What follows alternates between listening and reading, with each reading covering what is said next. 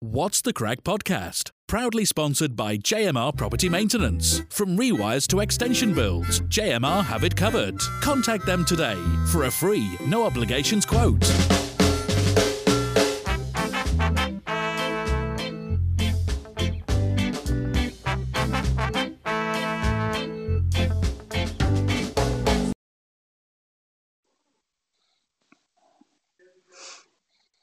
Good evening and welcome back to What's the Crack podcast in association with JMR Property Maintenance and the Rialto Plaza.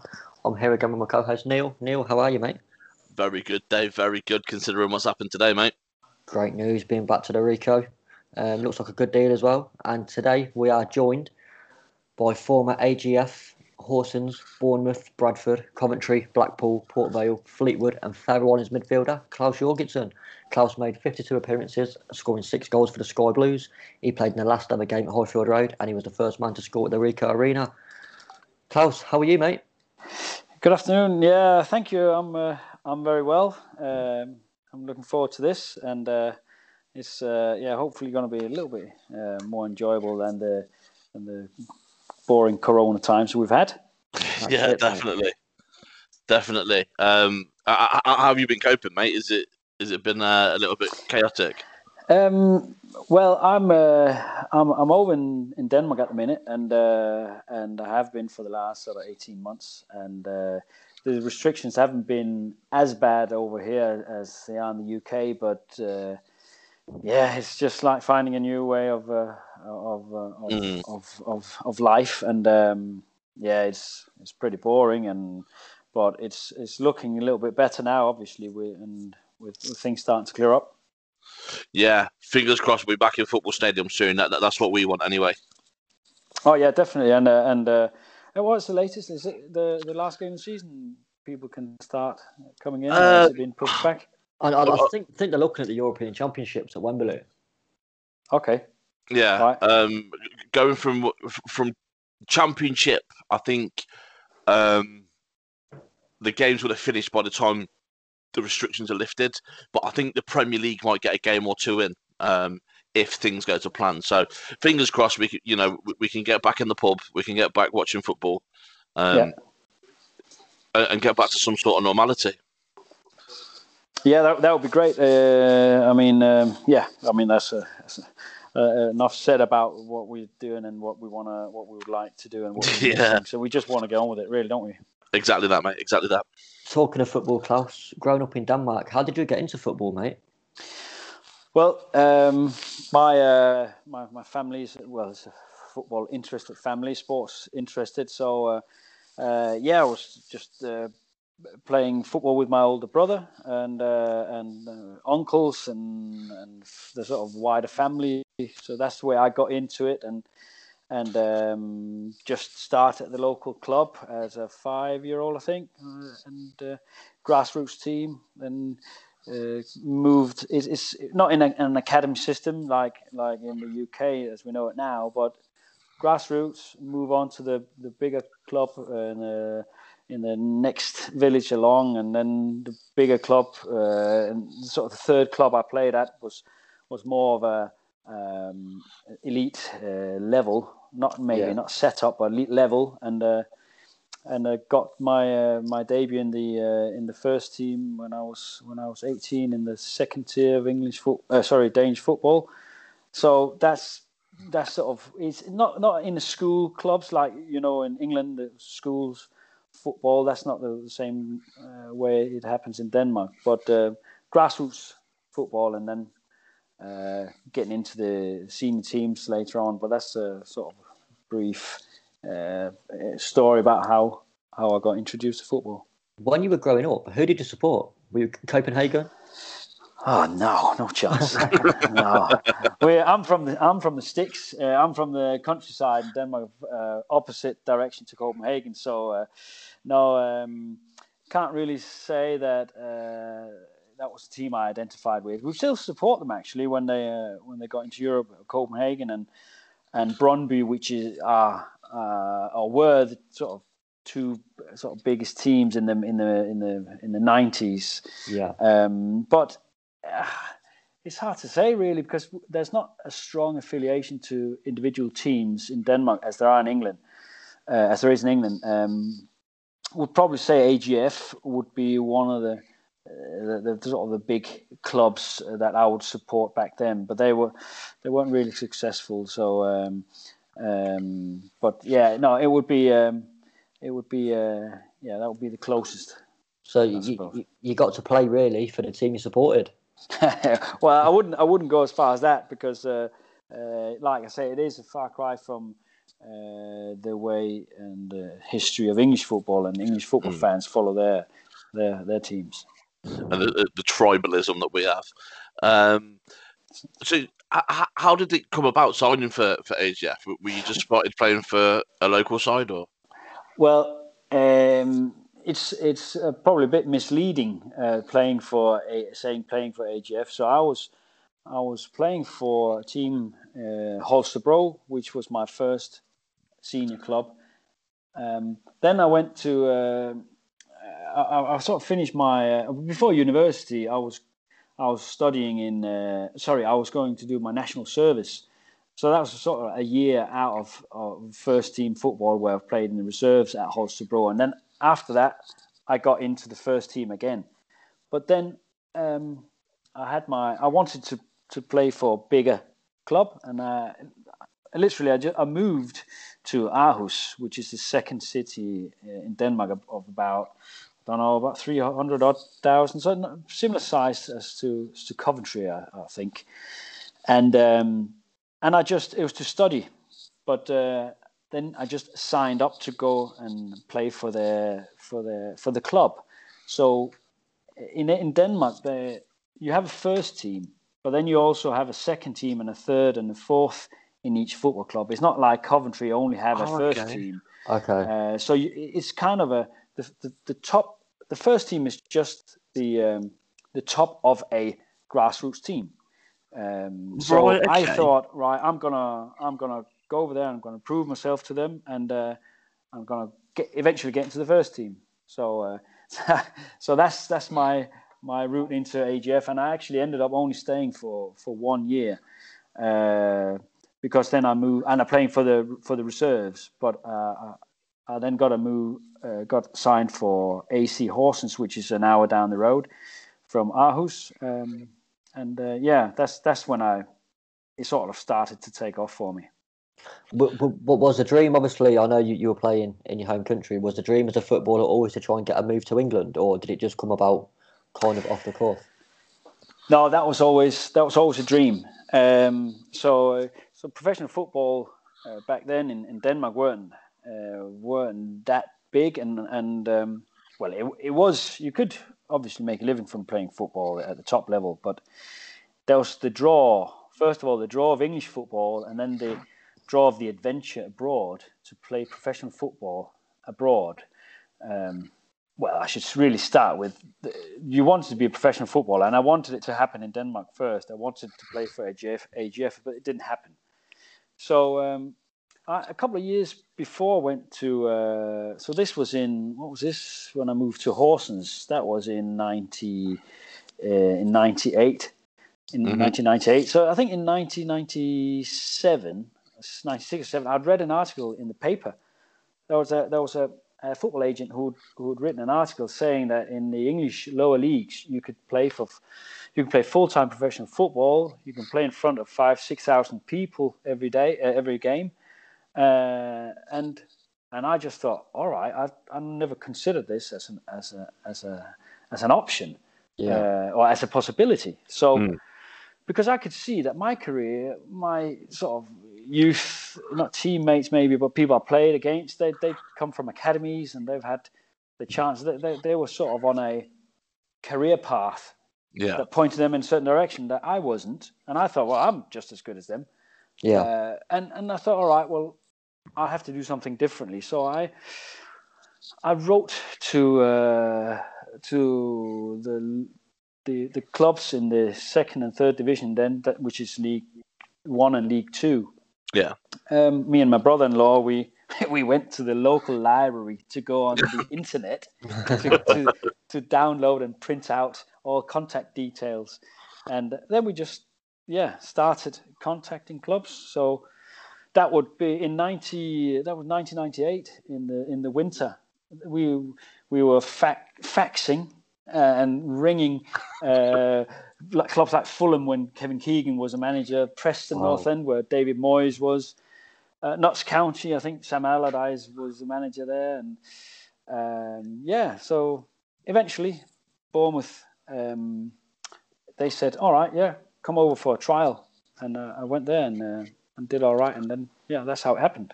It's crazy, really. Obviously, you went from Denmark to England, and obviously from Aarhus, because Michael Doyle, when he was at Celtic, went on loan to Aarhus to learn his trade in Denmark, didn't he? And obviously, you played with him. Did you ever mention it with him?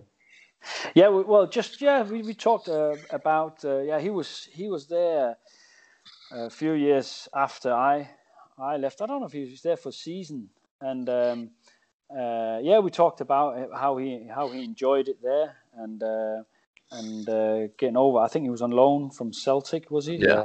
At the time, and I think that was it was a good way for him also to get away. Obviously, he's gone away from Ireland, but still to go even further away to a country where English isn't the first language. It would be a good experience for him. So we did have a talk about it. Yeah. So you come over to England, to Bournemouth. You're 23, I think, at that sort of time. That's a big sort of step for a young man to take. Did you just hit the ground running at Bournemouth? Was it a case of you've gone in for the trial? And it was. So just going back to the trial, we'd agreed, because we'd been pestering them, we'd been calling them and for this trial. Go on, give me a game, I can do something here, and I think they were. That's in the end what maybe got me the trial was that the persistence from me and my brother-in-law to keep calling them. And I got picked up in the airport on a Tuesday morning. I went on the plane 6:00 in the morning over in Denmark. Got picked up at Heathrow by John Williams, the assistant manager. He took me down to stay in a hotel, and in the evening we were playing a reserve match against Chelsea, and and I hadn't played for 5 weeks because it was the winter break, so I was a little bit, let's see how the fitness holds up here. And the agreement was, if I did well, then I could train with the first team once, and then my plane was going back to Denmark. So to be fair, that's quite a lot of pressure. Yeah, well, looking back, that's what I thought. It was. It's basically, you get your chance. Here's the chance. You're gonna take it or you're gonna blow it. So I just thought, all right, well, I'll do my best, and played in the match, and I was involved. We lost 2-1. We were 1-0 up.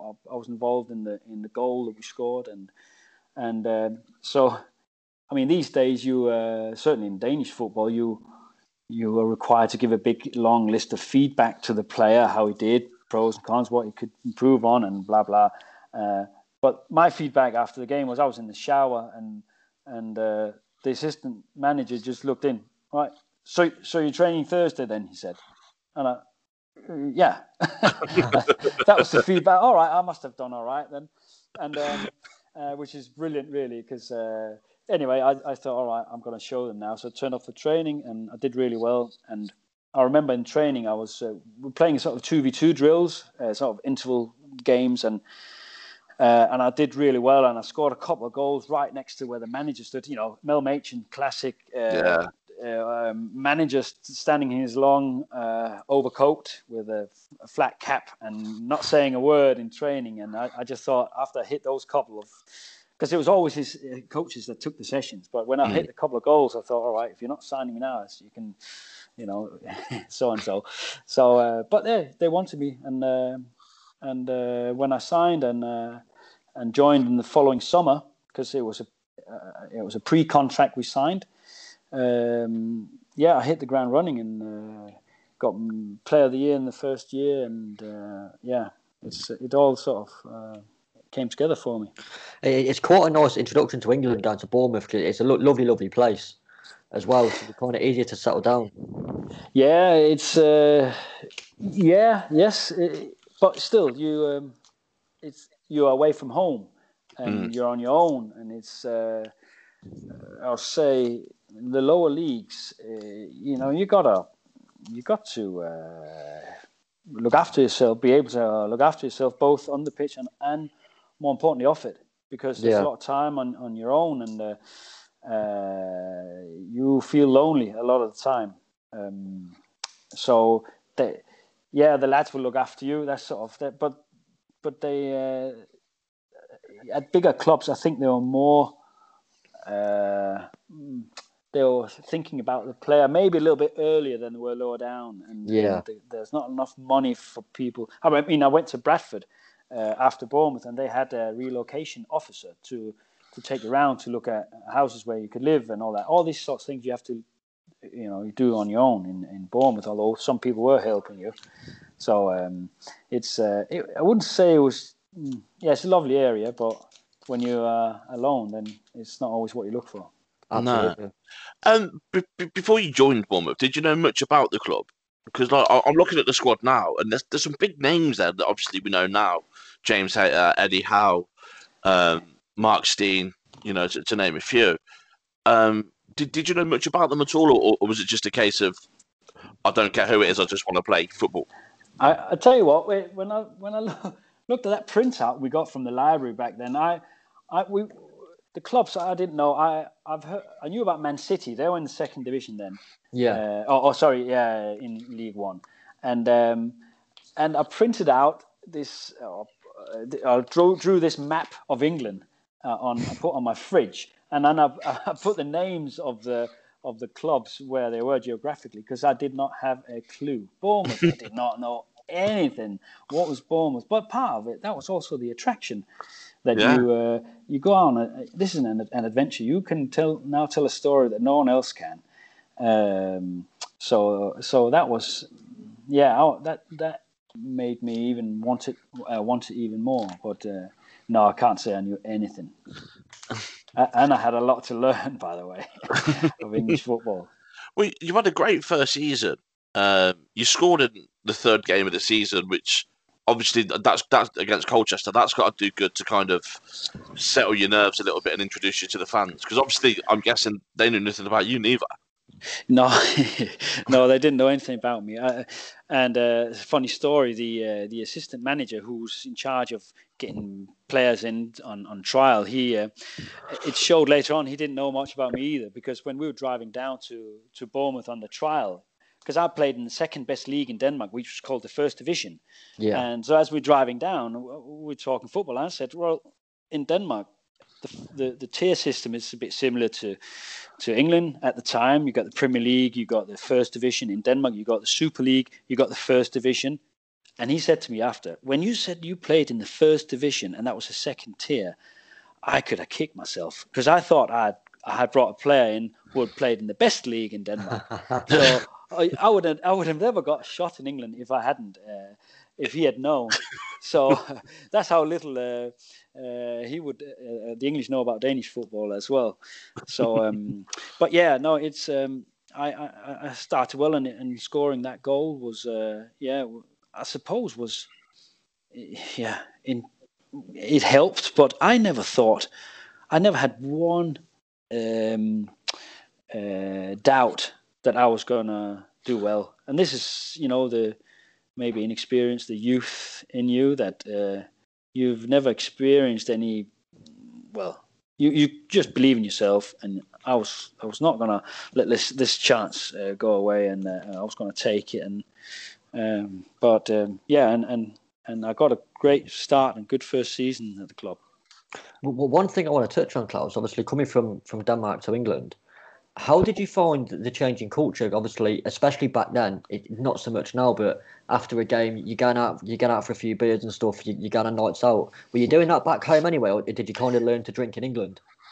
I heard about drinking, and I thought I could drink before I came to England. Now in Denmark, what happened was there wasn't. First of all, the culture where you go out and meet out for a drink doesn't exist in Denmark, or certainly didn't exist as much as it did in England back then. So Danish nightlife with drinking would usually only happen Thursday, Friday, Saturday. And with our games being on Sunday, usually there would be the odd Saturday game that everyone was looking forward to, because then you can go out afterwards. They would only, so you got the spring season and the autumn season, and usually you play on Sunday, so you wouldn't really be drinking alcohol for 4 months at a time, 4 or 5 months at a time, only in the winter breaks. So that was a difference. I think between the English culture and the Danish, there could be a happy medium, because I don't,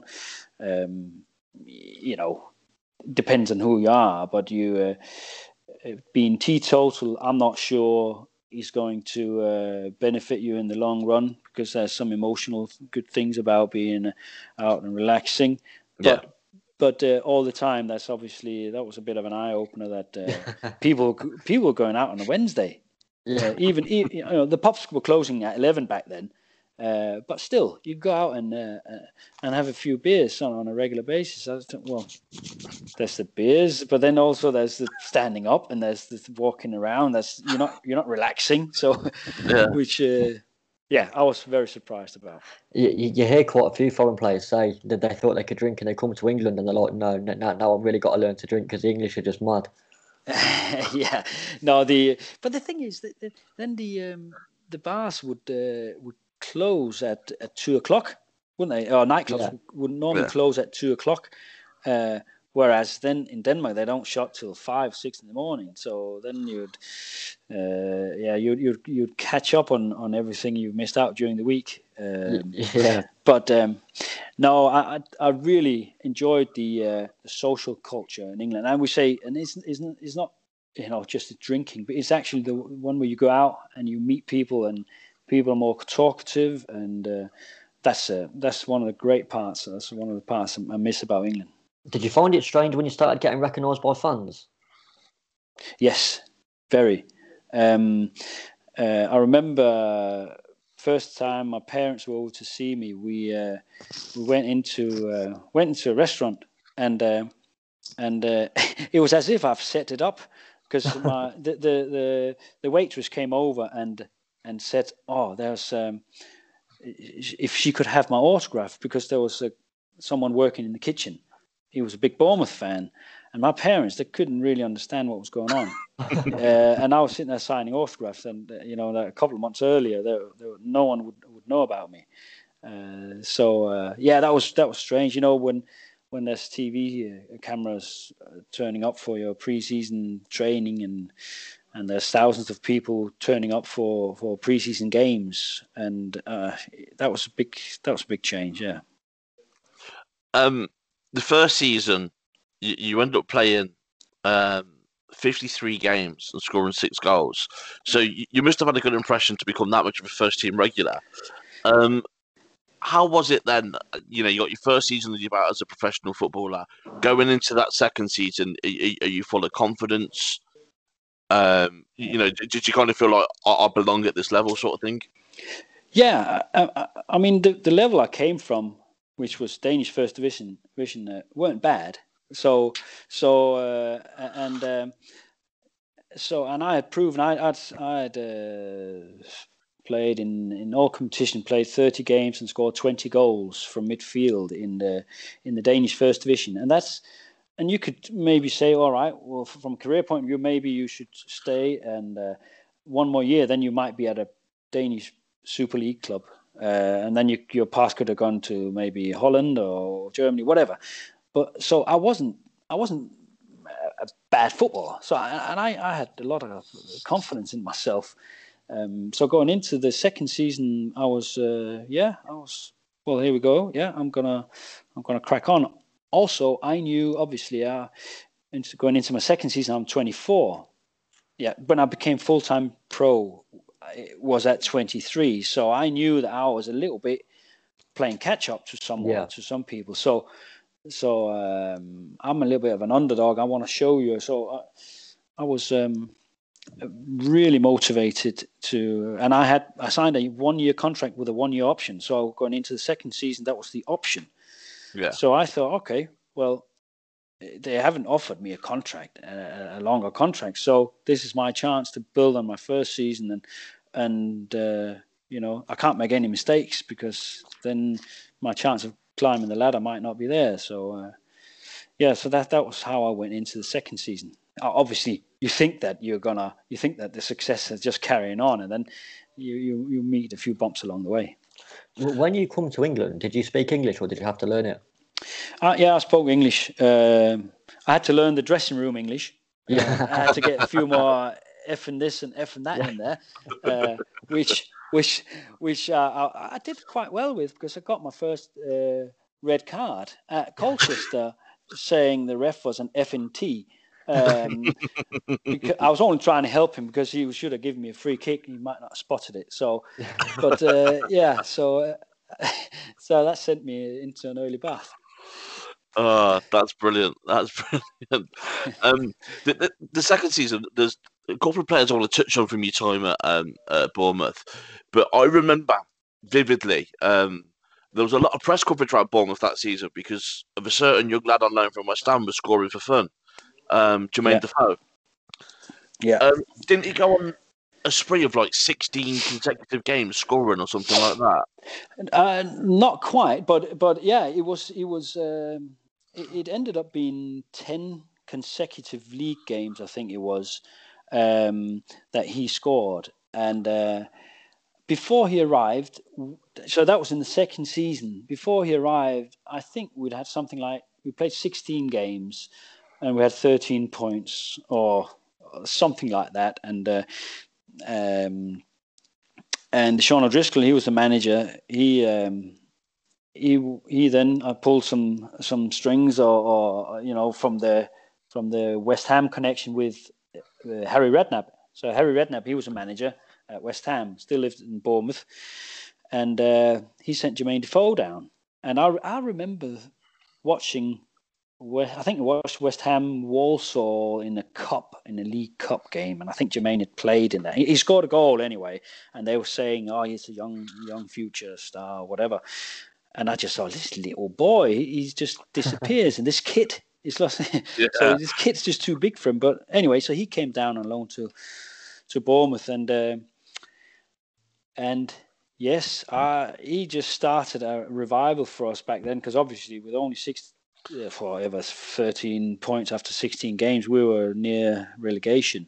Yeah. But we ended up missing out on the last day. We missed out on a playoff spot because he had contributed massively to our success, and that, I suppose, shows you a little bit what a goal scorer can do for you, because it gives you confidence, and you can get you always got that chance and threat up front. So he was amazing. I personally think he's one of the best natural goal scorers I've ever seen play the game. I've always liked Jermaine. I'll tell you what, he was when he came to the first day in training. We finished off with a little, I don't know what it was, 6v6 in in 3 teams, 6v6 or something, and on a smaller pitch, and he just scored. You got those training sessions now and again, you just score all the time, and I was saying, bloody, all right, he can hit the target, but all right, let's see if we can do it tomorrow or next time. Yeah. And that just carried on. What I noticed, he rarely missed the target. So you can't always score. So if you don't score, at least make the keeper save it. And that seemed to be what he was doing. Every time he's in a situation, on an angle or whatever, is he getting a half chance? If he gets a shot away, he's not blasting it over. It's not rash, but he always hit the target. So yeah, phenomenal. And he was the deciding factor in that we all almost got into the playoffs. When it came to leaving Bournemouth, Claus, was it because were you not offered a new deal? Did you fancy a change? Well, I wanted to play in the Championship, which was then the First Division. Yeah. So it was purely a career move. If Bournemouth if we'd gone to the playoffs, I think because our momentum towards the end of the season was great. I think we've had a great chance to get promoted. I think so. In that race that year was, I think, Brentford, Reading, I think Reading, Wigan, teams like that, they were in and amongst it. Yeah. But yeah, it was Bournemouth. They came in with an offer after the season. I sort of, I was a little bit disappointed and that goes for a lot of clubs, that they waited so late with starting a dialogue. So when I got a chance to go up to Bradford in the Championship, there was no doubt that that's what I wanted to do. Again, I was 25 by this time, so. Bradford had just come down, hadn't they, from the Premier League? That's right. They got Did they get relegated on the same day as Coventry? Yeah. It was them and Man City that came down together. Yeah. Yeah. So there was no doubt that I wanted to move on, even though that, I mean, it was, especially after the season we had, it was we had such a great team and feeling, but these things move on. Another thing as well, which kind of, it's not just the step up in leagues. It's you're going from Dean Court, which holds 6, 7, 8, 9,000, to Valley Parade, which is a beautiful stadium. So you're going up again in terms of playing in front of more people at a bigger stadium, which has got to be more attractive. Yeah, and again, I didn't know about Bradford really as a town or a city or an area. So when I got up there and I saw the stadium, it was really impressive. And again, it's a bit of an adventure. Okay, I know a little bit about players and the team up there, but I've only been in England 2 years at this point, and although I know much more about English football and players and teams and managers now through the media, back then you don't. So that's still an adventure. And I went up there and I signed. I think I signed on a Friday, and when I went down back to Bournemouth in the summer there, and I think it's July time. I can't remember the date. But on the Saturday, I switch on the news, and there's news from Bradford, and the whole Manningham Lane is up in fire because of the Bradford riots. So I thought, oh right, bloody hell, what is this? Surely it can't be because they know I've signed. But it was a Bradford riot. And I said, oh bloody hell, what's going on here? And so when I eventually joined, I stayed in a hotel for the first couple of weeks, and in the hotel is a man who's his hotel had burnt down in the riots. So it's different world. Yeah. I think the other thing to touch on with Bradford, again, showing all respect to Bournemouth, you've come from a side that's trying to get promoted to the Championship to a side that's just been relegated from the Premier League, and the class of the players is completely different as well. We touched on some of the players at Bournemouth: Eddie Howitt, Warren Feeney, but then you walk into a dressing room with Stuart McCall, David Weatherall, Benito Carbone, wow! Surely you've got to be standing on the training ground, looking around, saying, "Yeah, this is a bit more like it." Well, and you can. It was really a different environment at Bournemouth. All us players, we were mainly younger players that wanted to climb the ladder, and like we finished the season, everything's on a positive. Going to Bradford, and as it turned out, with them going into administration late on that first season, everything was going on a downward spiral, and people were given a lot of money, and all of a sudden the attitudes were maybe in it for themselves a little bit, and including the ownership was trying to get players out by different means. So it was a different challenge altogether. But I'll say in the standard of players, they were obviously different. Fantastic goalkeepers. I just one thing I remember, it's just bloody hard at scoring in training. And I still thought the goalies at Bournemouth they were good goalies. Bloody hell. okay, you've got to work harder to get a chance. But then when you're through, there's this trailing leg of a goalkeeper. There's a few little incidents I remember in training. Bloody hell, this is you got to step up now, which is great because that's what you want as well.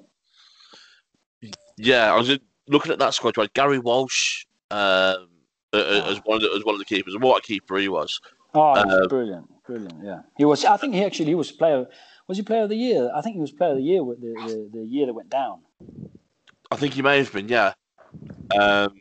But you have some serious firepower, and as a midfielder, that's great for you to look forward and see the likes of, I've touched on Benito Carboni before, Danny Cadamartri, Robbie Blake. Yeah. That's what made your job a lot easier. Well, no, because if they are attacking players, they're in my way, so they're stopping me from getting in the team, and that was the case early on. The manager Jim Jeffries, he wasn't using me, and there was Bournemouth offered to take me back on loan, and in the end, because he had just put me on the bench, he said, "Well, do you want to go back on loan then?" And I had given it a chance at Bradford. I said, "Well, I want to play, so yes, I want to go back on loan." And then he took me aside. I don't know if it was the day after, and said, "I'm not going to let you go on loan because I'm gonna start using you."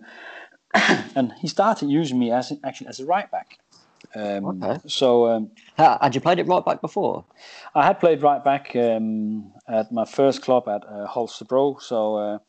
And I played wing back at Horsens. That's what I was signed for. But then I moved into the middle. They play 3-5-2. I played as one of the three in the middle. Sometimes the attacking one, which I thought was my strength. I had the energy to run forward, but also to get back in. So one of my strengths was to run into the box, get on the end of things, and take chances, attacking chances when my defensive marker was not concentrating. So, but yeah, but there was some good players in the Bradford team. Yeah, there was Gunnar Halle, Norwegian international.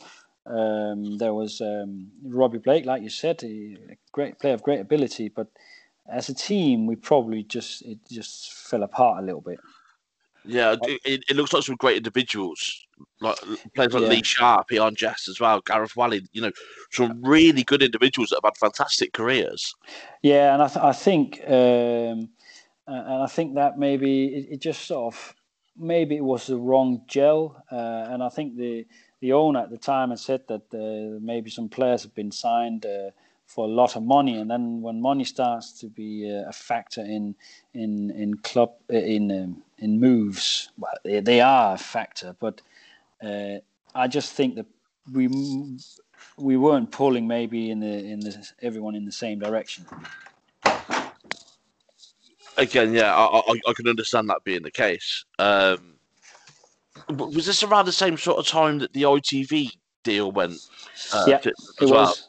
ITV Digital, weren't it? All went wrong for everyone. Yeah. Yeah, I think that was then. Yeah, towards the end of that season. I went up there 2001. So in the summer 2002, I think around about that time, the ITV Digital went. The ITV Digital went bust, I think, and going into May, into June, I think I was on holiday and I got a phone call to say that club's gone into administration, and the administrator called me to say that you've lost your job, but we were all reinstated with the help of the PFA. So clubs can't just do this all the time. They're in financial troubles, but unfortunately, a lot of people lost their jobs, which was quite sad, The one positive that came out that second season is a hell of a stat that I wasn't aware of until doing the research for this. You scored in 8 consecutive away matches. Yeah, the stat that everyone looks for in football. How many away matches in a row? Yeah, that's right. That's phenomenal. It was, and I think it started. Around Christmas time. Yeah. And then it's sort of at Wolves, and I think I might have. My parents were over and watched. We played Stoke on Boxing Day at home. I think I scored in that one. It could have been the next game. Then at Wolves, I got a goal the first goal, and I remember after the game there was we were doing the warm down, and some Bradford fans which were in a box. And they were quite loud, and they've had quite a lot to drink. And they were singing my name, and they were saying that because they put me as the first goal scorer to whatever 40-1 or something, and they were enjoying that. So it was at a time where I played we played four across the midfield. I was one of the two in the middle, and it's just where everything you hit goes in. Yeah. And I've always when I've played, even when I played as a disciplined midfielder, I always wanted to make sure that I get in a situation in every match where you have one chance. Get yourself in an area where someone has the ability to pull it back to you, or the cross comes in where you lost your marker. Make sure you're in an area once in a game where you give yourself a chance to score, and then because then I always back myself to finish, because I was always half decent at a finisher. I could always sort of hit the target usually with both feet reasonably good, and I could sort of head it. But just get yourself in a situation where that can happen, and then in that period it just came off. Confidence builds, and you think you're never gonna miss the target. So it all came together at that period. You were at Bradford for 2 years, and you moved to Coventry. Obviously, we'll touch on it in a minute how you heard about the move to Coventry. But last month we interviewed Andy Morrell, and he said you're still one of his best mates to this day. How was it linking up with Andy Morrell? Well, Andy, his background was that he was not from an academy system either. When I met him at Coventry, something I thought, all right, well, first of all, if you know him, he's a really nice guy and makes you feel really very comfortable. Nice, and he's a very modest person, and he's definitely one of my best mates. And when I met him at Coventry, he had done extremely well at Wrexham, scored 40-odd goals in a season. I think he was the most scoring British player in that 2002-2003 season. And he'd come into football late, just like me. He's been was he working?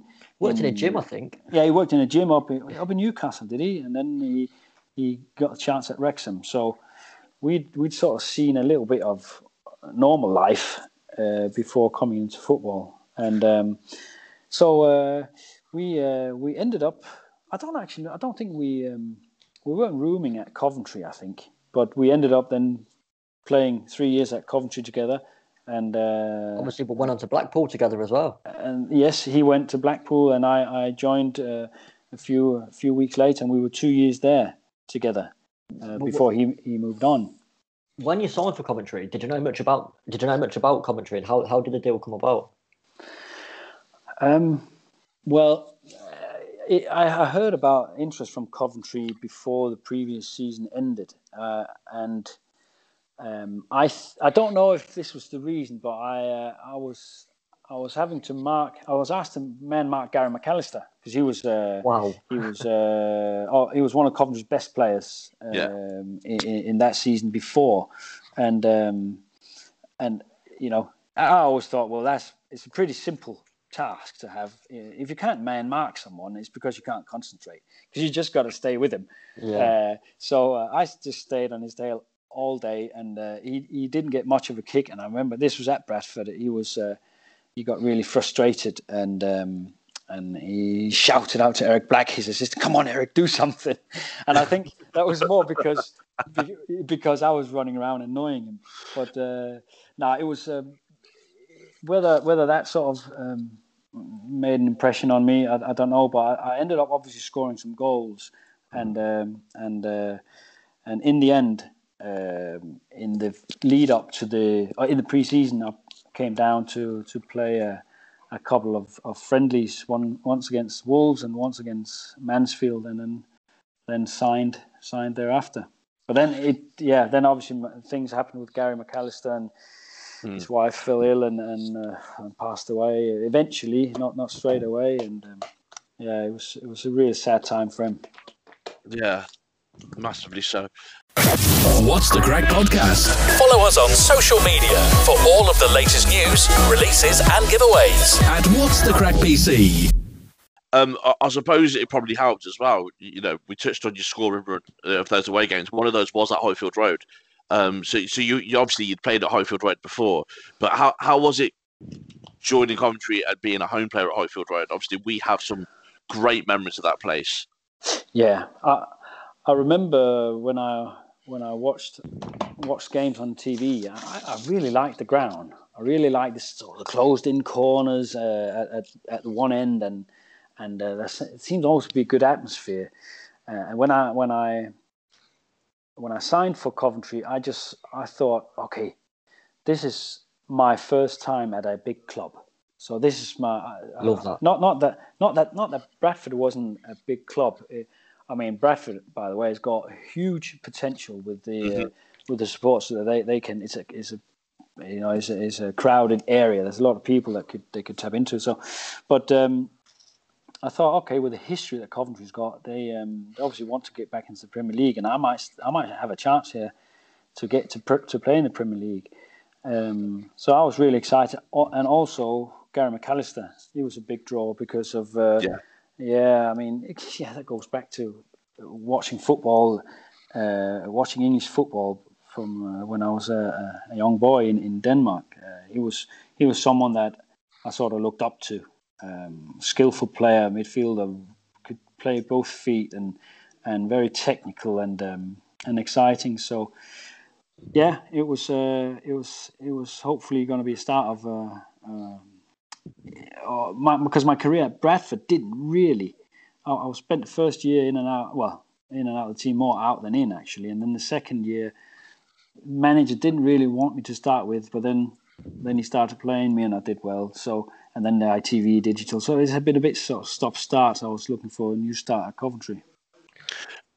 Was there anyone else interested, or was it just Coventry? There wasn't. I wasn't negotiating with anyone else. There was a little bit of talk about another couple of clubs, but there wasn't anything concrete on the table. I think Burnley was one of them, and but nothing really materialised. And Coventry was obviously they were an exciting prospect, I thought. We've got to touch on it. Obviously, we've mentioned Highfield Road, and Andy Wing scored the last goal there. The last game at Highfield Road, he actually came on for you. How was it playing that day with the atmosphere?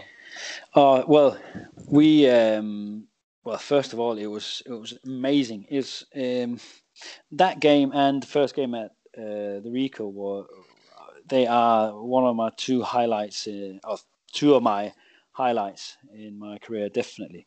What we often forget is that we were not doing well at the time, and the game at the last game at Highfield Road was the penultimate game of the season, and had we not won that one, we would have taken into the last game to try to secure our survival. So so a lot was riding on it, and but coming out to see the sea of sky blue.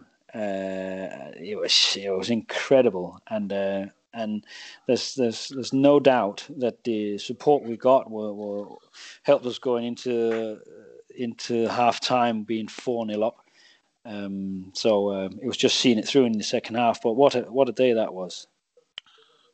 Oh, it lives long in the memory. I know, especially me and David, and probably every other Coventry fan around that sort of time. Was it around that sort of time that you first got your international call up? I got my I think that was could have been. Where are we now? So that's 2005. I got my first. Yeah, that was in 2004. You're right there. That was in the qualifiers. I think the European Championship qualifier. the previous, in sort of September time, I think it was. I got a call up for the Faroe Islands. I might get the dates wrong or even the championship wrong, but yeah. So that's right. I started because my mother's from the Faroe Islands, and they called me up to their campaign and made my debut in Switzerland. Result we won't really talk about, but it was a tennis score, and we didn't score any. So, some experience there. Do you ever think you'd play for Denmark? Yes, Yeah. that's a short answer. The call up never came. I think, in my own head anyway, there was a time where the manager for Denmark had a few injuries, and they had some friendly games, and I was doing really well for Bradford, and I thought, well, if this would be the closest I could get a call up. I probably was never considered, but it never came, and so I thought, well, I'm getting the chance for the Faroe Islands. That would be I would, because international football. I mean, I'm so glad I've had the opportunity, because it's really special. Yeah, 100%. Just to touch on a famous Danish player who everyone knows is a bit of a lunatic. Have you ever met Thomas Gravison? No, I haven't. We're the same age, actually. We played youth team football together against each other, and an indoor football, because in the winter breaks there would be like an indoor season, which is probably why certainly develops technical skills. No, I haven't. I've heard stories about him, but he is a character if there ever was one. we can't talk about characters without talking about some at your time at Coventry. Someone that we've been lucky enough to interview in this podcast, Scott Shearer being one of them. We had a conversation with Scott, and I've never laughed so much in my life. He was crazy. What was he like on at the training ground and on a day-to-day basis? Well, he's a goalkeeper, isn't he? Yeah, fair one. He's a goalkeeper, but he's a lovely guy, and he would always be mixing with McJeffrey and Craig Peed, and always be up to something. Doyle as well, and I don't know if some of the stories are probably better kept quiet, but he would certainly not be a quiet one in the dressing room.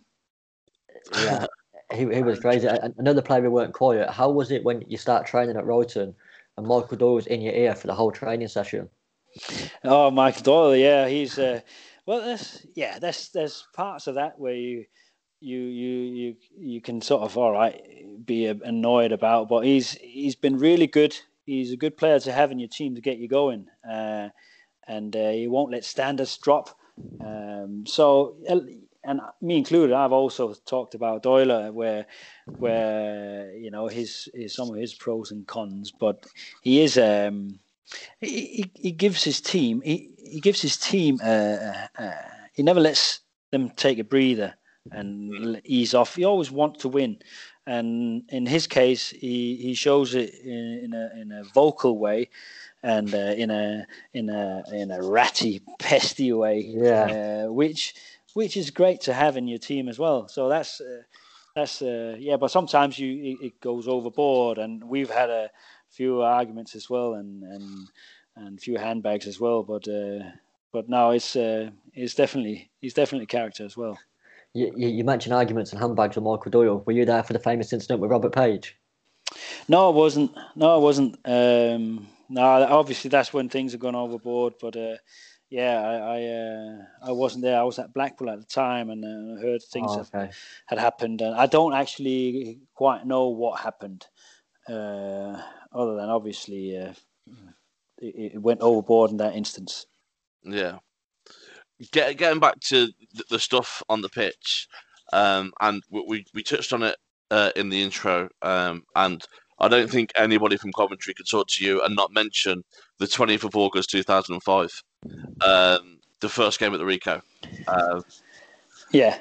What's a header? Firstly, what's a header? What are your memories of the day, the build up to the game, etc.?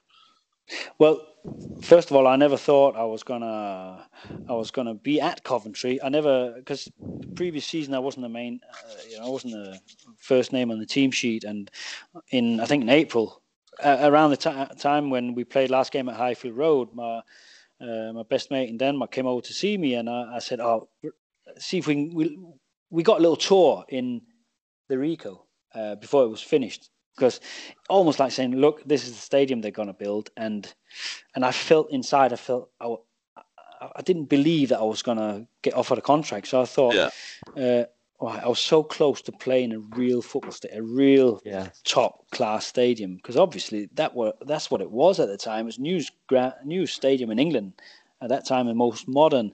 So, but then I was offered a contract, but then started the season on the bench.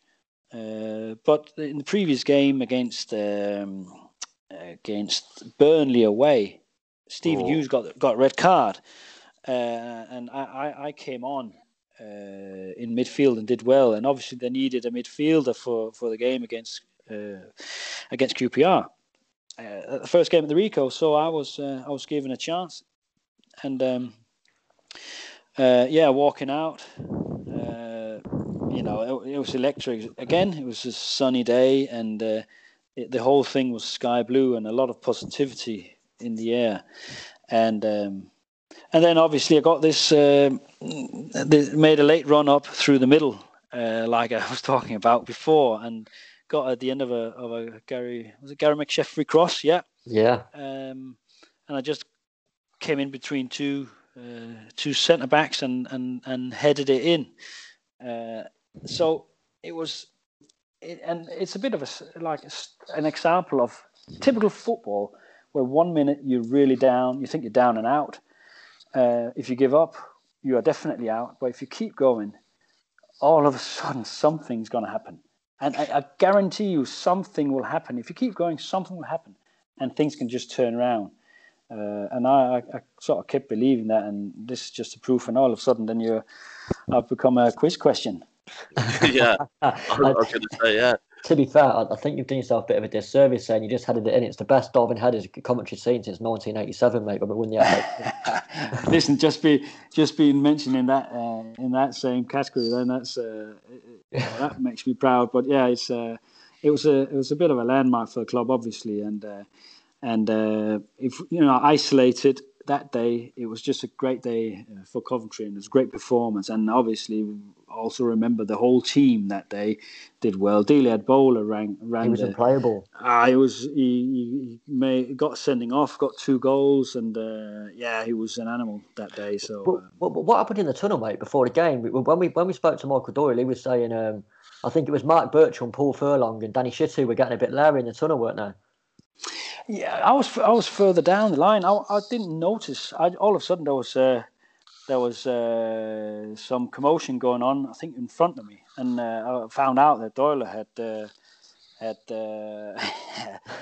been causing some of it, and does tell Doyle. Yeah. Well, that goes back to the pre-season game, Ibiza Cup. Yeah, and where we were 2-0 up in the final of a little cup. And we ended up losing to QPR, and they were celebrating as if they'd won the FA Cup. And we were saying, "What are they doing?" So that was mentioned in the build-up to the game. That right, we're gonna make sure they, remember what happened in the pre-season, and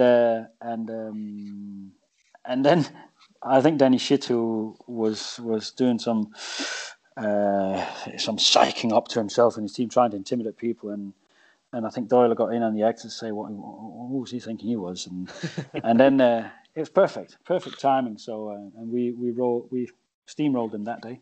You mentioned the Ibiza Cup. Apparently QPR was celebrating that much because they'd been told if they won, they got a night out with no curfew. That's right. Because I played Ian Evett. He's a Bolton manager now, and he was. I played with him at Blackpool, and I said to him, "What was this all about?" Well, that's exactly it. They were promised a night out. So it was. Yeah. So that's the reason. It's funny. It's funny stories, football. So, that was your last season with Coventry. at what point you've touched on the fact that you thought you may have left before the first season of the Rico. At what point did you realise the writing was on the wall? And prepared yourself to move on? Well, I knew I was never, and the clubs I've played for, I've never felt that I was the main player. I probably wasn't, but I never felt that. All right, I'm first name on the team sheet. I suppose I always wanted to push myself, and if it was easy, well, then you either attract interest or you move on. Because you want to challenge yourself. And I think when we actually played Millwall at the Rico in December or November or something like that, and we won 1-0, and I scored. I think actually McSheffrey set up the goal again, and I wasn't picked. I was on the bench. I was dropped for the next game at QPR.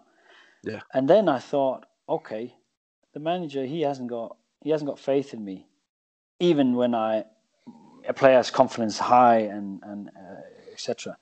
So and from then on, shortly after, maybe a month after, I was in and out of the team, and the manager brought in Dennis Wise.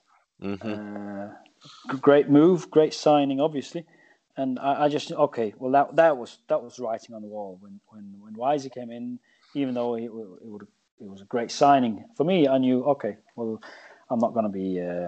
I'm probably going to have to leave. So I wasn't surprised when I was told that following summer.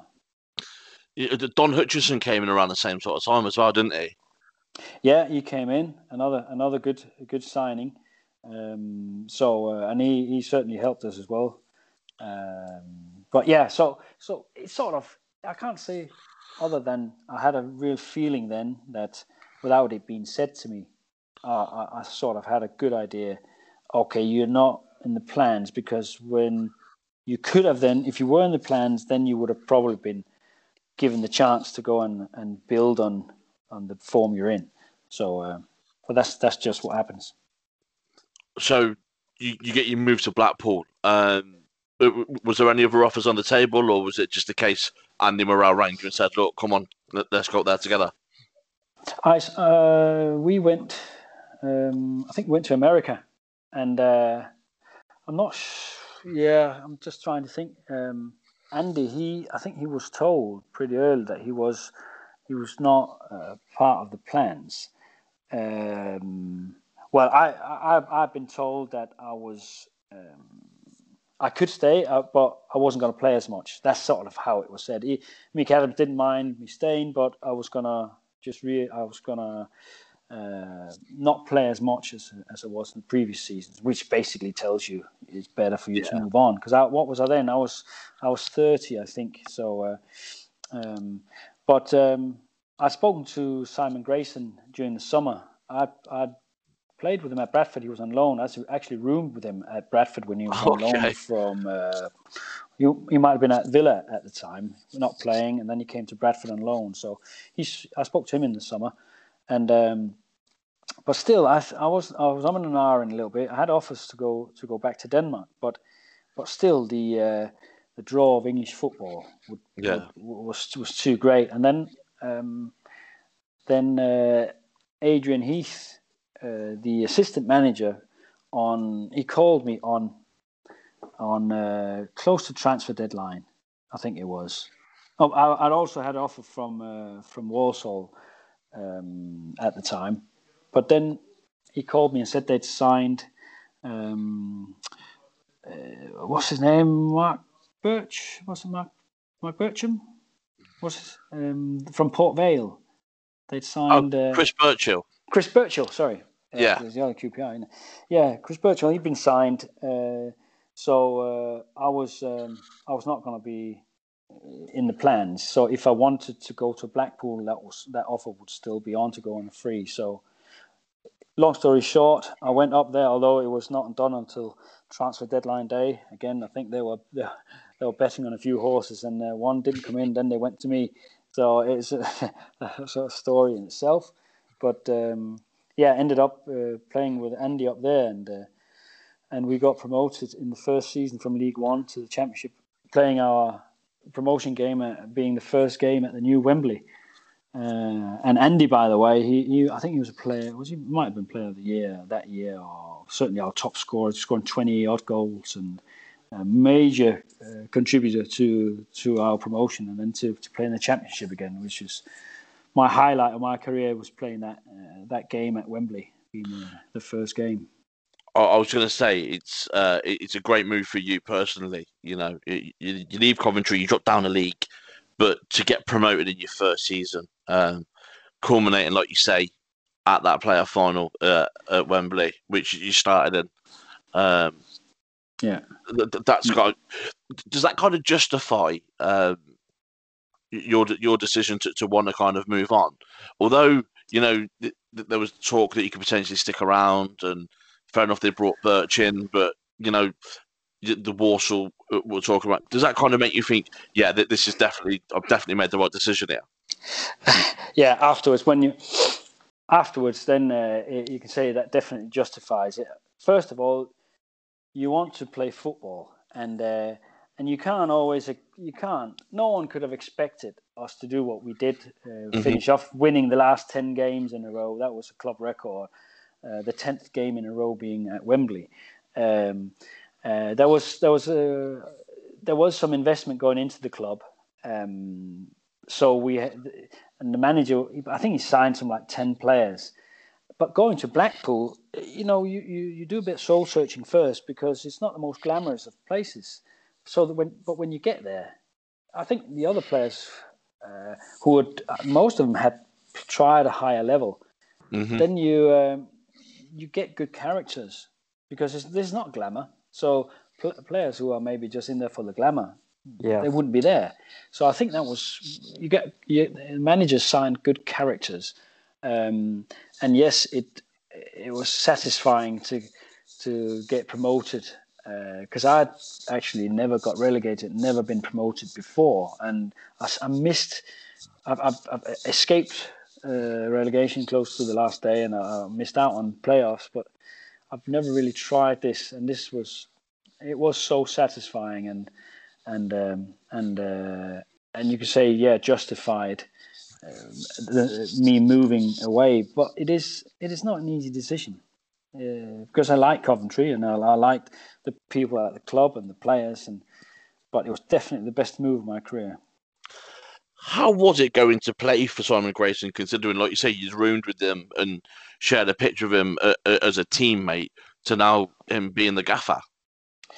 Well, it was always a nice guy to play with, and almost like a shy person, So I was really motivated, because I knew he'd been caretaker, or he'd been manager towards the end of the previous season. So I was motivated to be one of the players that could give him a good start into his managerial career. That was what I was thinking.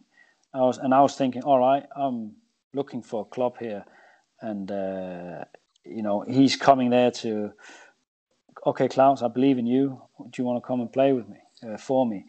So I was motivated just by that fact. I think at the time he tried to sign all the players who ended up falling through, and then I just got in by default then, because there was no one else to turn to. So I don't want to paint too rosy a picture, but he's certainly proved himself as a manager at that level. You say that, mate. You played 39 games that season, so you can't have been backup, as it were. You were an integral part of that squad. Well, I got in and played a little bit of the first games, and then I was dropped, and then the team was just doing well. They started to win, and I just had to bide my time. I got appearances off the bench, but it wasn't what I wanted to. I wanted to start games, but then in the after Christmas, second part of the season, I was playing every game, and I think I was the player that played the most in those last 10 games. But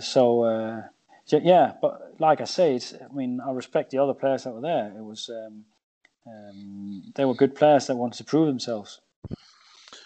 And that was a hell of a side as well. I think props have got to go to Simon Grayson for his recruitment that summer. Bringing in yourself, who played the keeper. Obviously, Andy Morrell scored a shed load of goals. Ian Everett come in. Sean Barker, the little magician that is Wes Houlihan. That's a hell of a side for League One. Yeah, and I think all the players had something to prove. But I think with Wes Houlihan, I think we that sort of fell into the club's lap a little bit. I think he came on trial, and I don't think that he was sort of. I might be wrong. I think I got a feeling that he wasn't sort of identified and recruited. I think he sort of just came from Hamilton, and maybe he just matured a little bit at at Blackpool. But what a player he was! So he was. Yeah, there was a few different players career as well. He had a really good career. Was Houlihan? But I think he started eventually taking it more seriously at Blackpool because he was a character as well. Lovely lad as well. You played alongside Keith Southern while you were there, who's a legend up there, isn't he? At Blackpool. Yeah. What was he like? Because he's one of those players I think never quite gets the plaudits he deserves. He's incredibly important for a football team. He doesn't make it complicated. He can run all day. He's tough. He's a leader. He doesn't shy out of anything. He takes responsibility.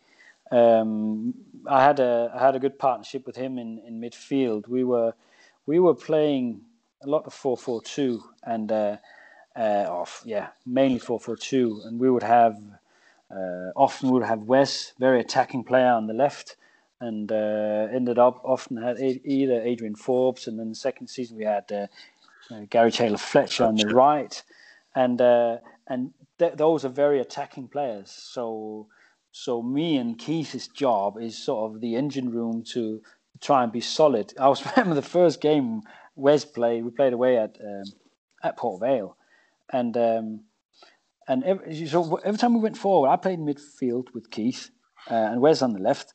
And every time we went forward and say the chance didn't come off or something broke down, the whole left side is just open because Wes has just gone wandering. And I was like trying to get this player to come back and try and be a bit more disciplined. And I was sort of not arguing. I was trying to tell him, come on, don't be so indisciplined. So then I realised then what he could do with the ball and what he saw going forward. And I thought, all right, I'm just going to see what he does. And I'm going to let him do the forward runs, and I'm going to try and slot in and fill the gaps that he leaves. Because otherwise you're going to take the creativeness away from him. So, but I mean, attacking-wise, I suffered a little bit because I couldn't go forward. Keith wanted to go forward as well and be indisciplined, but I was 30 at the time, and you start seeing the game a little bit more, and then I tried to slot in and get that side of the game right. So you get your promotion, you're back in the Championship. That's got to be fantastic to be back there. But it's a bit of a struggle that season, isn't it? You finish 19th. I can't really remember where we finished. We knew that we're a very unfancied team, Blackpool, and what we have a lot of togetherness and hard work and being the underdog, and it just seemed that every time we won a game, the opposition manager came out and said that was the worst game his side has ever played, and all these things you hear. I remember only once Mick McCarthy, he came out. We played against Wolves and we battered them at our place, and I think we lost the game 2-1 or something. And he came out and said that he felt like Dick Turpin and he'd stolen 3 points. And it was, I know it's not, it's easy to say when you win, but that was at least someone recognising a little bit that we were a decent side because we were. And like you mentioned, the players, a lot of them gone around to play in the Premier League. Obviously, they got into the Premier League, and but it being Blackpool, they will have generations. It will take generations to sort out the image of Blackpool. But we were a good side, but But and it was like I say, a fantastic time. How was it when obviously you leave Blackpool and you come back to the Midlands and you go to Port Vale? It was Mickey Adams who he'd been in touch over the summer to say that if I fancied, he actually offered me to be a player coach down there. Okay. But I was still trying to play in the Championship. I've done 30 appearances in the Championship the previous season, and I felt I had more to offer. But things did materialise, and there was some financial difficulties amongst football clubs, and I just missed the chance. We were talking about going back to Denmark, so timing was poor, and I ended up being with no club, and I had no agent, so sort of falling apart a little bit. But I went and trained with him, and he offered me a non-contract. Then I played a few games for them, but in the end I turned down a contract offer, but. Yeah, and because it didn't feel right in the end, and but I played might have played 4 games or 5 games, 4 and a cup game, I think it was. So that was my brief spell at Port Vale. From there, you stay in the Northwest and you signed for Fleetwood. Was that a tough one, since you'd played 100 league games for Blackpool to then go to their local rivals? Well, yes.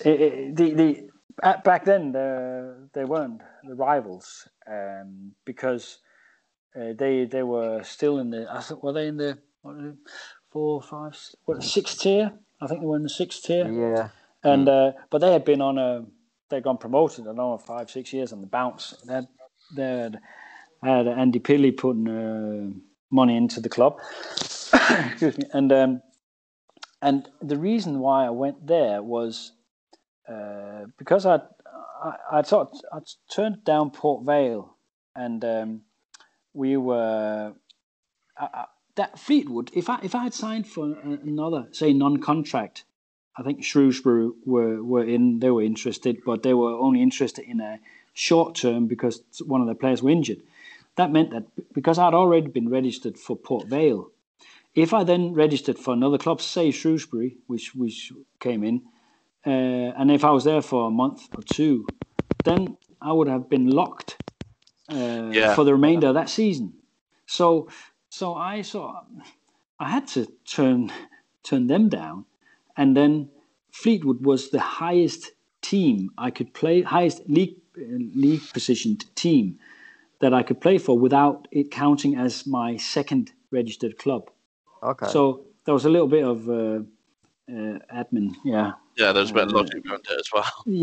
Yeah. So I was there, but it was never going to be a long-term thing because I was living down in Warwick, and I'll travel up to train once a week, and it was just.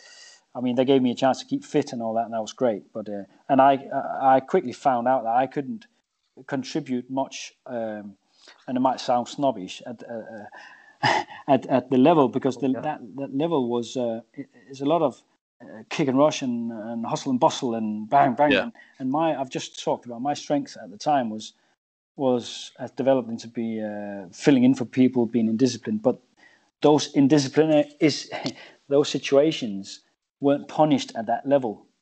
Being indisciplined in your team weren't really that punished. So I was not really of any great use to them. When it came to retirement, Claus, did you want to stay in the game? Because obviously I know you stayed around the local area, and didn't you do a bit of work at like Blue Coat School and stuff in Coventry? I started a floor renovation company, and Blue Coat School is one of the schools that we've been working on their floors, renovating their floors. So after there was the following season in 2010, there was a contract at Tamworth that fell through on the last day before the season started, nearly a couple of days before. And that was then I was too late in getting to other clubs. So back then I then decided, okay, I'm going to walk away from football. I was a bit sad with it all, and all right, I'm going to try something else. because football is a bubble. It's not the real world much of the time. So, and I always wanted to try and be self-employed, to not rely on someone else's opinion, whether you're in the team or not, and you're the man in charge. So I started that, but eventually then got to start commentating for BBC CWR, and then I realised I wanted to be back involved in football at some point. What are you doing now? So so the reason why I came to Denmark was Aalborg needed a coach in their youth department, in their youth program, in their academy. So I've been under 15s coach for a year, and then since the summer I've been under 19s assistant and individual coach. Now that contract expired in at the turn of the year. So right now I'm waiting for an opportunity in football, but I've got a job with a digital business development company in Aalborg as well, where I'm working on business development with the UK market. So it's sort of being part of a team and trying to get a product into the UK, and it's going great. And in the current times, football wise, it's good to have a job. Football is difficult to get a job at the best of times. These Corona times, it's even harder. So I'm just biding my time to get a chance in football, and then I'm absolutely enjoying this. I'm giving my career here a chance right now. Would you come back to England for coaching and stuff? At some point, yes. I think football. I mean, there's some. The reason to go to Denmark is also to do with giving kids an opportunity. My kids an opportunity to live and study in Denmark. But football-wise, I think England can learn from Denmark, but Denmark can definitely learn from England with especially with youth development. I think there's some fantastic work going on in England, and a country where and I say we as English, we love to hammer ourselves, we love to criticize ourselves a lot of the time. But I tell you what, in football, they've got some great coach development going on, and I think England will reap the benefits of it. Hopefully, as an England fan, I definitely hope we will. I think one thing, just to kind of put the cherry on top of your career, I don't know if you are aware of this, but it's something I found out when researching. In April 2012, fans of Bournemouth and Blackpool both voted you as the best foreigner in their club's history. Yeah, Wow, that's right. An achievement, that is. Yeah, that's right. You have got to be proud of that. I am actually. I saw that one of my teammates he posted a picture on Twitter, and I didn't realize it. It's after once your career's over, that's not, because it was obviously 2-3 years after my career had finished. Mm-hmm. You get a chance to breathe, and some footballers, they turn their back on football for a little bit, and then they just want to let the dust settle. And then, because I was very disappointed I felt I had more to offer, but football sort of closed its door on me. And but then when I saw that article, yes, I was really happy, because it is one of my favorite moments after football, that you get a little bit of a pat on your back, and you realize that you are still remembered after you've played. So that was I'm really proud about that. That was part one, where we discussed Klaus's career. Join us again for part two, where we asked Klaus some of the quick fire questions and the best 11 that you ever played with. You are listening to What's the Crack? Good evening and welcome back to What's the Crack podcast in association with JMR Property Maintenance and the Rialto Plaza. We're now going to ask Klaus some quick fire questions. Klaus, first of all, who's the best manager you played for, mate? Sean O'Driscoll. Perfect. Nice. We've touched on a few people in the time we've been talking. Who's the biggest character you've met in football? Oh God, biggest character. Oh God. Right, come on. It was quick fire, wasn't it? I'm trying to think.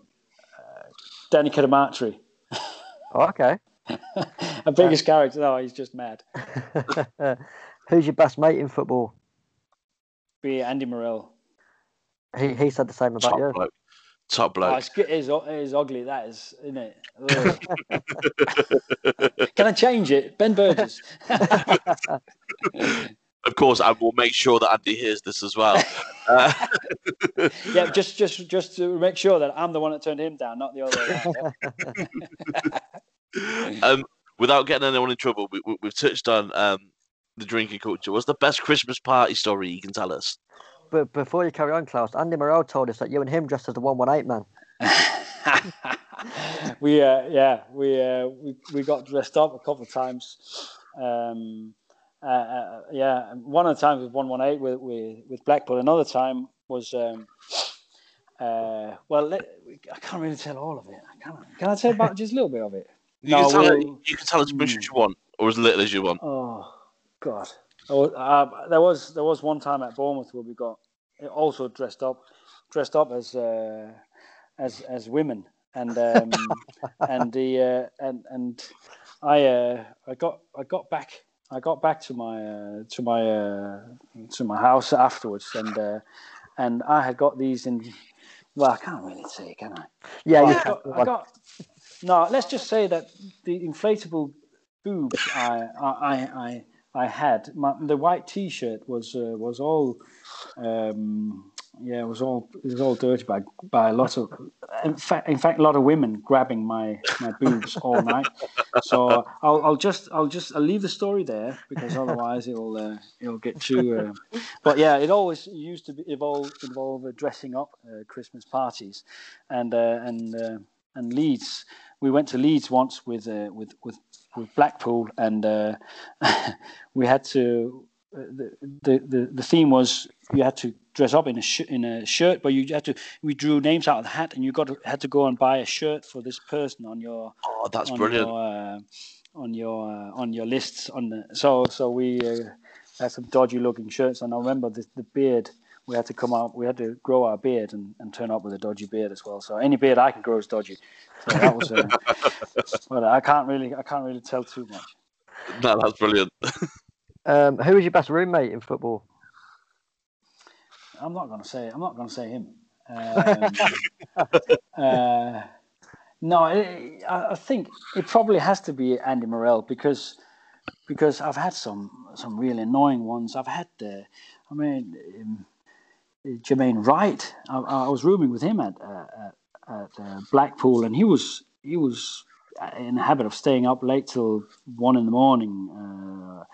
And with his little light on, and Andy Morell. Yeah, we just got into routine where it's like an old married couple, I suppose. Nothing's too much of a bother. Did he make a good cup of that? I tell you what, he would have his cup of tea. He would have his cup of tea, then he would sit with his crosswords like a real old man, sitting in his corner with his cup of tea, his crosswords, and I don't even know if he's got a smartphone. He might have a mobile phone now, but he's like proper old school. So, but it was nice and easy, no drama. So, and that's important for a roomie. But before Neil comes on to going back to quick questions about football, who was the best drinker you met in your time in England, or the biggest drinker? Who could really put it away? Oh God! Right. Well, you see, I didn't. I sort of stayed on Saturdays. Do it on Saturdays. I think. I don't know. It's hard. It's really hard to say. I must admit. I can't really be too. I don't know. Hard questions. Yeah, I think we might know the answer to this one already. But what's the best individual game of football you've ever played? The best individual one. I mean, I think the first half at the last game at Highfield Road, that was special because I think I started out on the right hand side, and obviously it's all battling and all guns blazing to start with. But then I was moved into the middle to stop Idiakis from Derby and make. And then I thought I can do that, and I can make forward runs of him. He won't track me. And I remember I got a penalty from that position again in the centre of the pitch, and I got Mo Coney made a penalty on me from that position, and that was a real satisfying game. But I don't know if that's the same game as you think. To be fair, I wasn't sure if it was that one over the first game of the Rico or the playoff final, so it could have been one of them. You touched on Big Mo there. He thought he was still playing for Cov that day, didn't he? Yeah, I think Dealey, he was running through him a few times as well. Yeah, it was. I think it was not his best games, but what player he was as well. Yeah, nice man, absolute gentleman. Yeah, you mentioned another point now that I was surprised you didn't mention. You scored for the Faroe Islands in a 2-2 draw away at Cyprus. Yeah. We played Cyprus away in the World Cup qualifier, I think it was maybe, but actually, so we're 1-0 down, and then we get free kick down out on the left, and it's an in-swinging free kick, and I make a run in front of the front post, and I just flick it on into the far corner.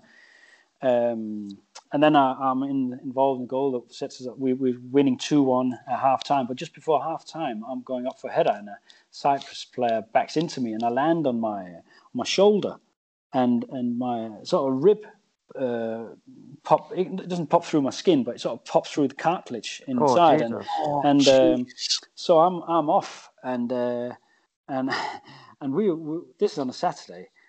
Anyway, this game we end up drawing, like I say, 2-2 on a Saturday, and on the Wednesday we were playing Ireland away, and my missus' mum's family is from Ireland, and everyone's booked into a hotel to watch us play in Ireland, and I'm calling her on the phone before the game's over, and she's reckoning, why is he calling? The game's not finished. And I was saying, well, I'm off injured, and I won't be playing. We're playing on Wednesday, so that was a bit of a downer. But yeah, we mentioned some grounds there. We mentioned Highfield Road. We mentioned obviously Ireland, Dublin, the Aviva. It might have even been Lansdowne Road back then. What is your favourite / best ground you've played at? Well, that's Wembley. The new Wembley. I remember the game. Back then when Wembley wasn't built, you start to see pictures come out of these red seats and the black letters Wembley, and it just looked fantastic. And all of a sudden you're playing in there as one of the third of the first 4 games you're in there playing, and so that would be Wembley. Yeah. To be fair, you've played in some good ones, so that's got to be up there. What's the best goal that you've seen live? Now, this can be one that you've scored yourself or one that a teammate scored, and it can't be Andy Morrell's scissor kick against West Ham. It was a strong one. No. Andy Morell, no. No, mind you. No, I won't say that. Well, if I was going to say myself, it would be a goal at Watford. I hit a ball that came out from a corner into the top corner, but I seem to remember we played, I don't know, I think either West Brom or Wigan, where Nathan Ellington, we played them at Highfield Road, and I think they were sort of near top of the league, and anyway they got, we played really well, but they won the game, and one of the goals was hit him in sort of a volley, just hit it awkwardly outside the box, and it just flew in the top corner. I was right behind it, and there was a few of us that said afterwards, that's the best goal we've seen live. But yeah, that's probably more along the way. He was some player when he was up front with Jason Roberts, weren't he? Them two for Wigan, they were unplayable. Yeah, they were the ones, and I think they might have. Did they get promoted then? They might have. I think they did. Yeah, I think that's the season they went up. Yeah. So that would have been it. What's the favourite goal you've ever scored personally?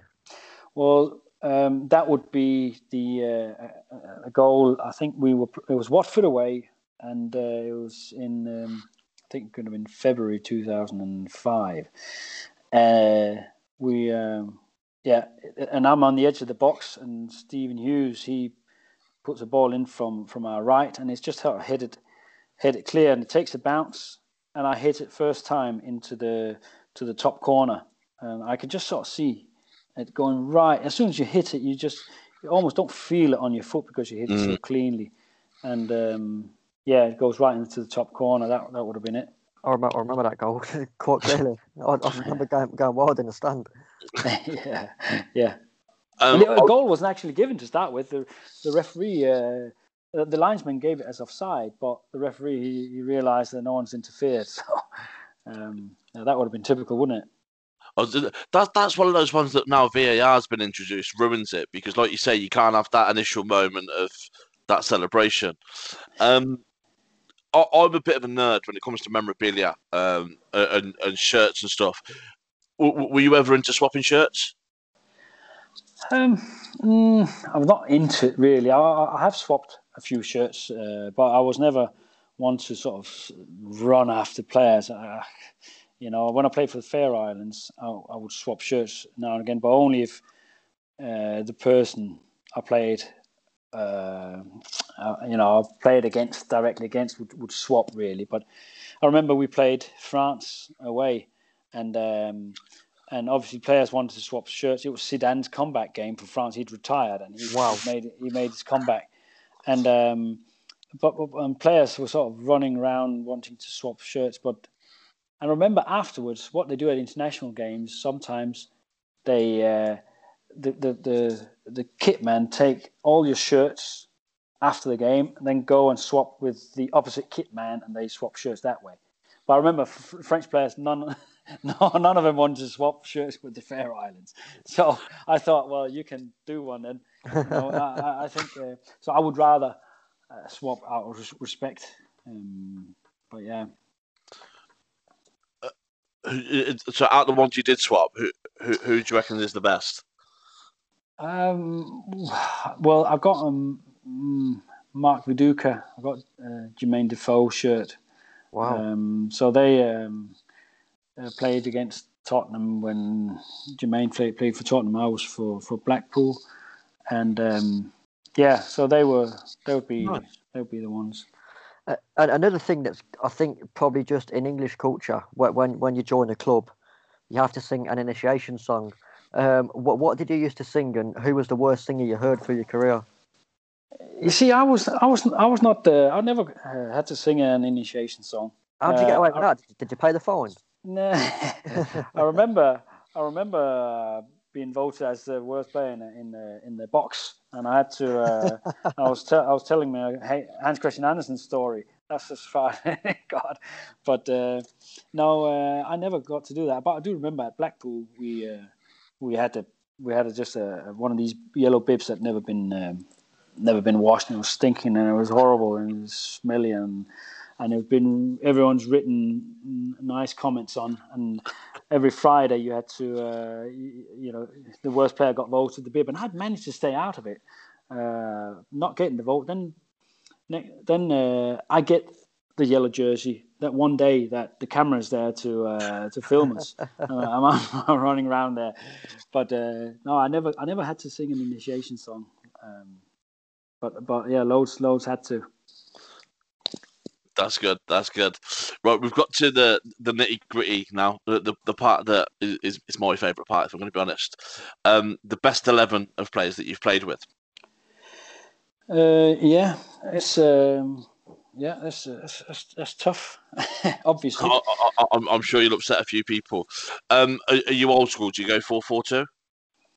I'll go 4-4-2. Yes. My thinking is we traditionally have one sitting midfielder, 3 attacking midfielders, and 2 strikers. That must be nice. That must. So okay, should I just crack on? We'll start with the keeper. Okay, well, for what he was worth to us, he was great. Gary Walsh. I was thinking Martin Fulop, but Gary Walsh played with him for 2 seasons at Blackpool. Then as an unorthodox right back would be Sean Barker. Yeah. Do you know what? Without wanting to compare you to Mr. Moralican, he did exactly the same thing. Who sorry? Andy Morale put Barker at right back as well, just to get him inside. He was really a centre back, but it just fitted in that we had 2 other good centre backs, and he would probably be better than them. But he just saved so. He was such a good defender, clearing so many of the back stick, and hardly lost a header. So yeah, he would be my right back. Centre halves. Well, I would have a. I don't know if you would know him or remember him. I would have someone called Ian Cox. He was at Bournemouth when I was there. He was the captain. He was a Trinidad and Tobago international, but just for the influence also that he had on Bournemouth. Went to Burnley, and I think he's working at Gillingham now. But he would be one of the centre halves. The other one would be David Weatherall. Great player. He was at Bradford, wasn't he? Yeah. Is he still working for the Football League? I think he might be. He is, yeah. I think he's definitely still involved in the game. Yeah, but he could probably attack a ball in the air better than anyone I've seen. Him and Sean Barker would probably be some of the best I've seen. And then as a left back, I would have Stephen Craney from Blackpool. He played for Celtic and Leeds, and was he? Yeah, and I don't know if he was at Southampton as well, but yeah, Blackpool. And then I would have, as a holding midfielder, I'll go for Richard Hughes, who I played with at Bournemouth, and he might be involved in their recruitment still now, but left-footed player, Scottish. Very good player. Yeah, he was a good player, and could give him the ball at any place on the pitch. He wouldn't give it away. And then I would have on my right, I would have. It was a toss-up between Gary Taylor-Fletcher and McSheffrey, but today McSheffrey's gonna get the nod on my right. Nice. And then Wes Houlihan be on the left. Wow. And then I would be in the middle if I'm in the team. Am I not in the team? Then I would have Dennis Wise in there. And up front, Andy Morrell and Jermaine Defoe. So Jermaine Defoe. Jermaine Defoe. He would probably provide most of the goals, but if any crosses would come in, you could guarantee you Andy Morrell would be across that near post and get quite a few of them. Considering he was quite short, he was great in the air. We didn't realise until we spoke to him that he was a big basketball player as a kid, so it kind of makes sense. But he did have some leap on him. I know we give him a bit of stick this afternoon, but he did do all right. Who's got the armband? Of these, it would be between Cox and Weather, so it would be David Weatherall. Nice. Yeah. And out of the managers that you've played for, who gets the best out of that side? It will be an attacking minded manager, so it will probably be Sean O'Driscoll. I'm surprised you didn't give Andy Morrell the job as a manager. He's just managed only in the lower leagues. Yeah, that's right. Yeah, no chance, because I had to leave when he lost his job as well, so he owes me one. I was assistant. Well, I was one of his coaches when he was manager at Tamworth. So yeah, when that went, I went as well. Claus, it's been an absolute pleasure, mate, and thank you for your time. Absolute pleasure. No problem. Really appreciate it. No problem. I enjoyed it.